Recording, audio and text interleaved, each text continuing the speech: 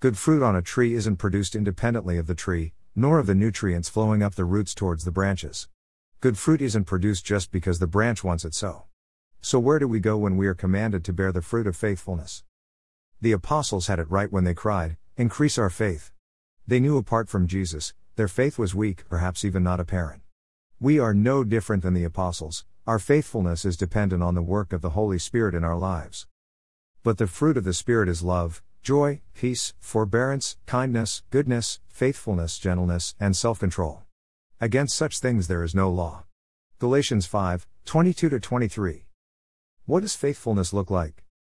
The beginning of faith is a belief in God, the conviction that Jesus is the Messiah, and it is Him that gives us eternal life. That is the evidence of the fruit faithfulness. We trust God. We trust God because He is faithful. He has already shown us what faithfulness looks like. We have learned through time and experience that God is faithful. We are confident in His faithfulness towards us. All the promises of God are yes, in Christ Jesus. 2 Corinthians 1:20. God is a promise keeper.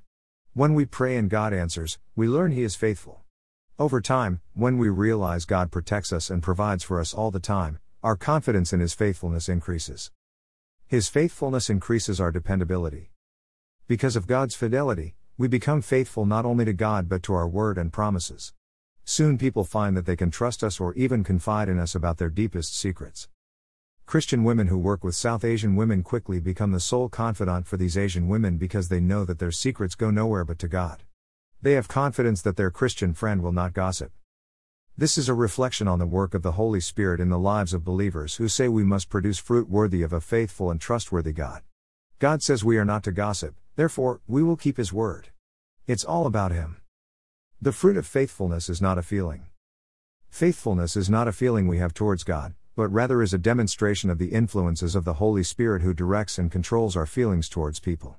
The Christian is a faithful wife, husband, child, neighbor, employee. A Christian is someone others can depend on. We are reliable in our words and actions. Even in difficulties and opposition, we are to be found faithful to those around us and to God. Only the work of the Holy Spirit can produce that kind of faithfulness.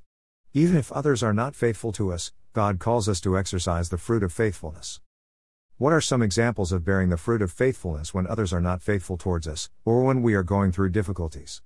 Maybe you have a compelling story to tell about faithfulness. Click here to read more from Helen Kahn. Try Audible Premium Plus and get up to 2 free audiobooks. Purchases from links on Christian Writers Bookstore including free trials goes to support the website and keep it free for the authors.